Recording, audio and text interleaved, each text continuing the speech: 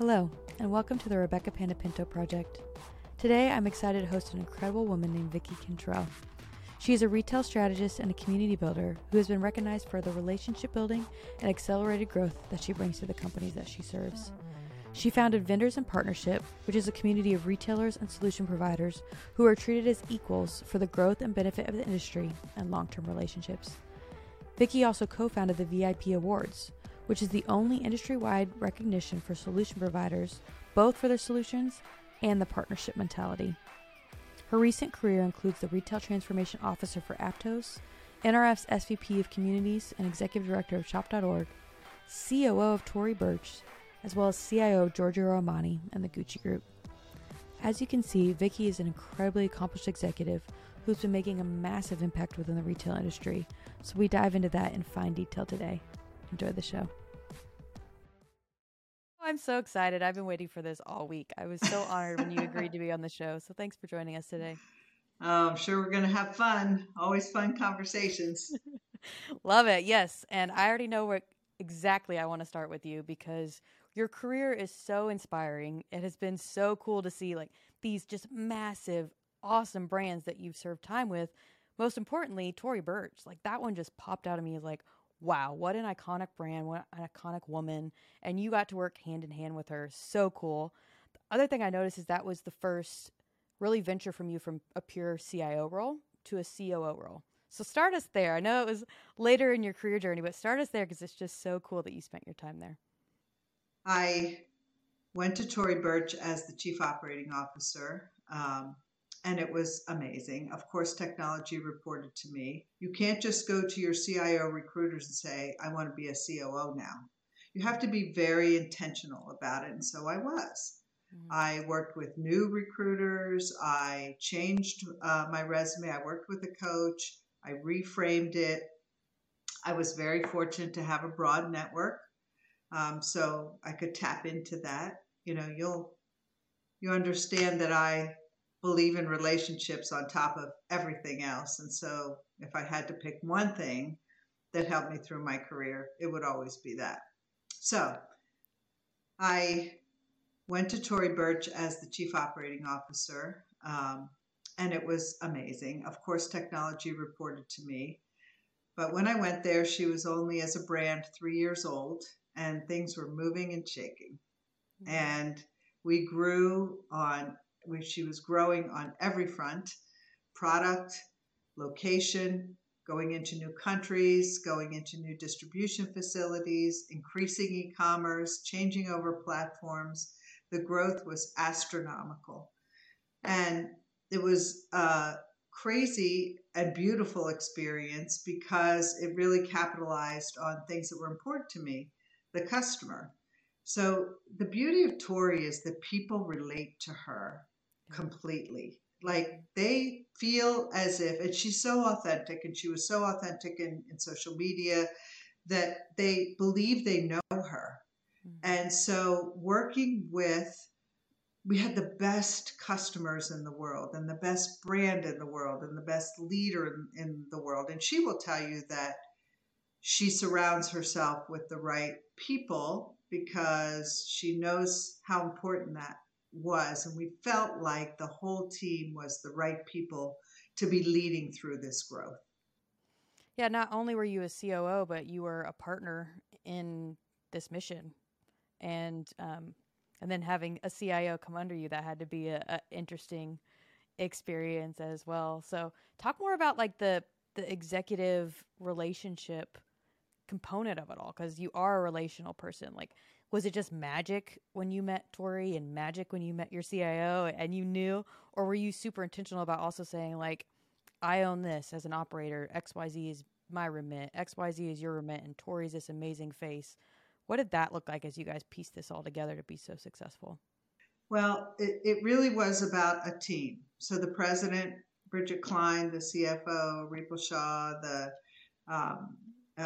Robert Eisen, this executive team was the ones where we put our shoulders together day after day and tried to navigate extreme growth and putting the foundational aspects of the business in place while we were growing. So there is no blueprint. The way I talk about Tory Burch experience is to say that it was like changing the tires on a car going 60 miles an hour. I've said it many times, and I can't describe it any other way. You have to have an eye on the future to be putting in some very large foundational things, but you got to be changing constantly day to day, because everything was changing day to day. So the systems that were in place were not sufficient, and we knew that what we were putting in place right away was only going to last 2 years, but it was 2 years that bought us, time to strategize for the big thing. I would also tell you that, being very honest,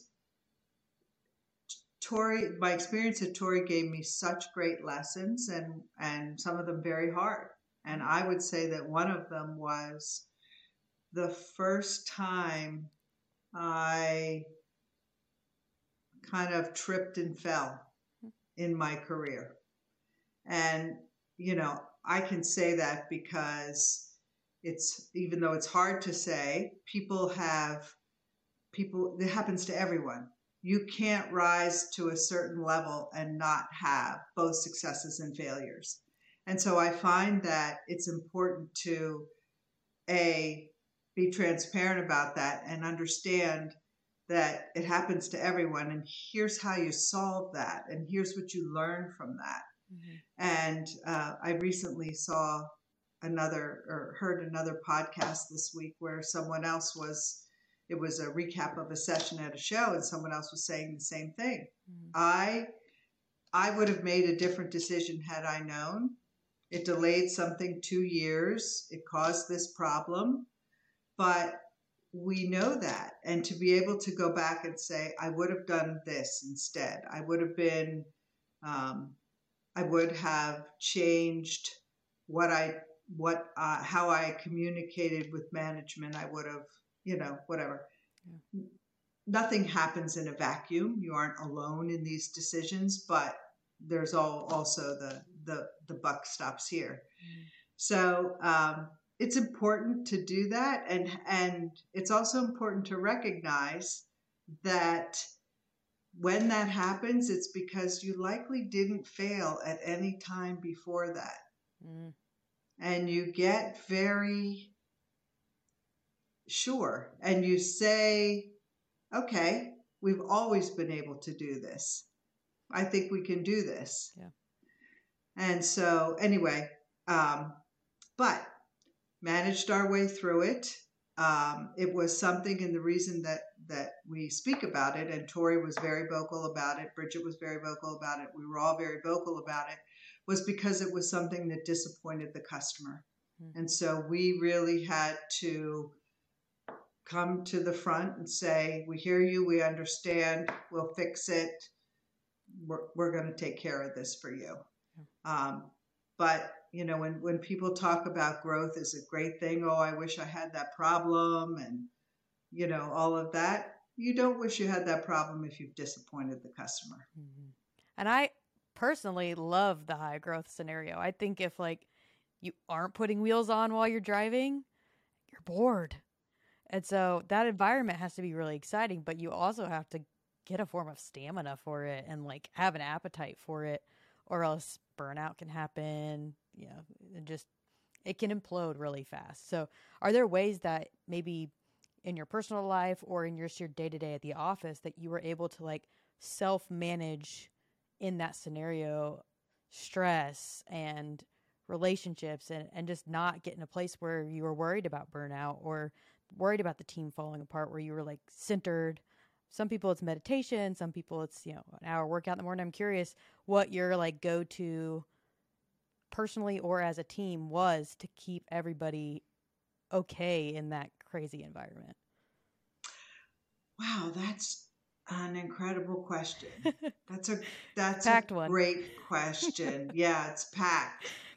And I would tell you that, yes, you have to make time. Mm-hmm. I've learned a lot since then. Mm-hmm. You have to make time for yourself and for meditation and all of those things. Back then, I probably did not do everything I had to do, but I will say that transparency and having each other's back all the time, even through the tough times, are the things that, and I mean people that worked for me, people I worked with, people I worked for. We had a good, amazing culture. It comes from her family, how she's oriented. And so it bleeds into the company. And so, there are times where someone can disappoint someone else, but you have to get through it together. So the answer to the question is you rely on the good, solid relationships that you've built, and you get through the tough times together. Yeah.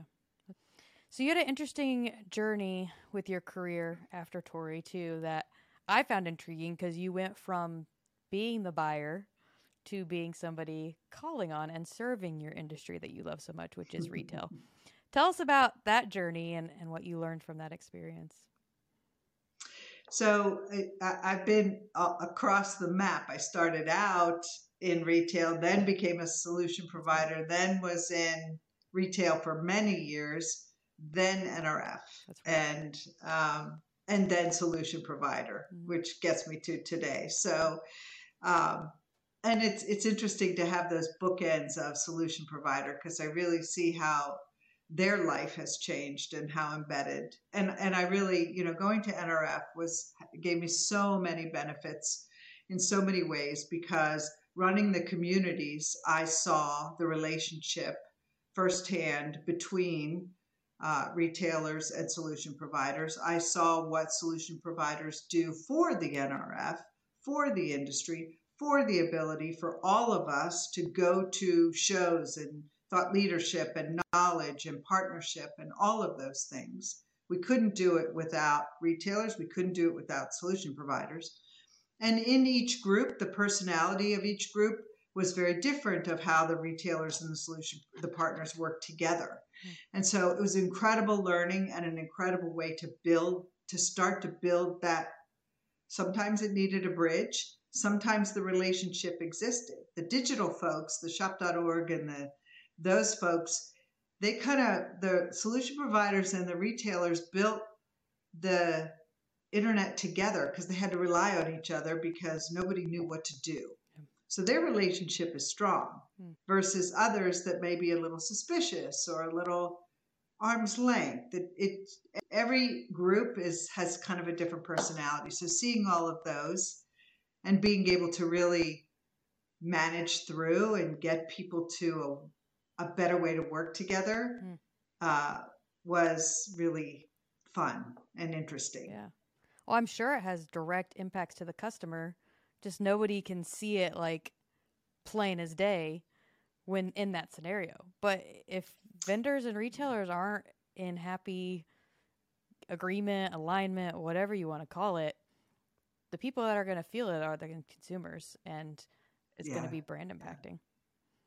Yes, it is. And, I've been around a long time. We've seen, we had a problem with a partner at Tory, and I, experienced some phenomenal ones where we were able to do some really cool new client engagement stuff. So I've seen both of them.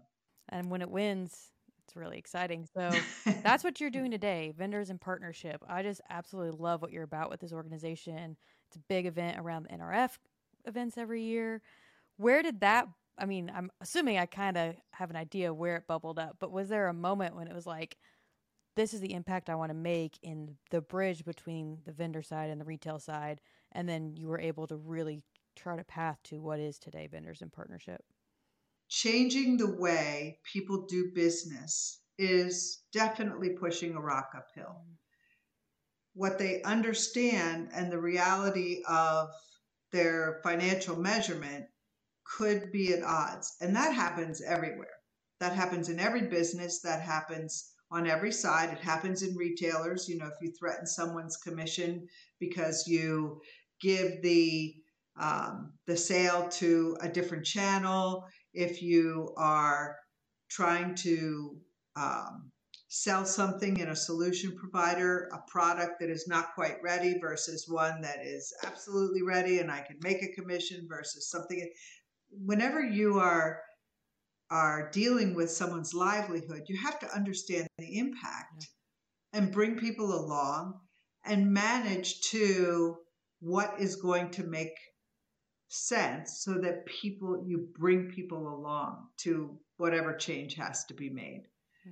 We all know logically that the long-term relationship with a client will be way more fruitful and have way more benefits and be worth a lot more money than the quick sale to make a quarterly number. But that doesn't change the metrics of having to do that. So it would be nice if that could be looked at in a very innovative way to try and find new ways of, how to change the way revenue is recorded and things like that. But that would take some real innovation. Vendors in Partnership 2.0. Let's go. Right. Got a big problem to solve. So I thought by doing the VIP awards, and those are really important because there are no awards for this great community in the industry. Okay, there's tons of retailer awards, but we need to recognize the solution providers and what they bring to the table and give them a new way to talk about their accomplishments and what they're doing for the industry. How are the votes awarded? Is it community-based as well? Once the nominations are in, we do go to public voting. That gives the nominees an ability to get out to their customers, get out to the world, and talk about the fact that they're nominated for this award, any particular award. So we do public voting, and then the judges go through it, and then the big night, which this year is going to be Friday night, January 13th, 2023, still at Gotham Hall, which is a beautiful and wonderful venue for us. And so we're really looking forward to it. That's amazing. And I don't think it's hype. I'm bought in. I love it. I think you're incentivizing the right behavior, and it's a shift that will impact the entire industry over time as people get more and more used to this being a value set to build your company and go to market around. I think it's incredible. I want to shift gears a little bit now to a personal side of, I think what complements a lot of what you believe and what you've put into Vendors in Partnership, but it's back to principles and a personal principle that you have that's led you to be successful in business. What would you say that is? Number one is always assume the best. Assume the person is coming to you with the best of intentions, that if something is upsetting or not right or isn't going to work, dig in a little bit. Okay, so start with assume the best. And that's one that I feel is really important.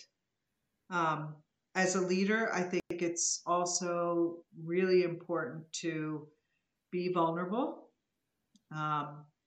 People have to see that you can have trouble and make it through because they are having trouble, and they don't like to feel, they won't grow if they feel like they're the only ones that have trouble. And so being vulnerable, I think, is a really key trait of a leader.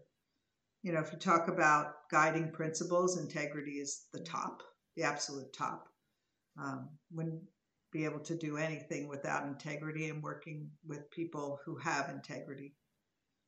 I've made some decisions about things that I've done, especially in the last 5 years, where I could have potentially grown something further, but only will work with people who I'm completely comfortable have the level of integrity that I need for me. That's amazing.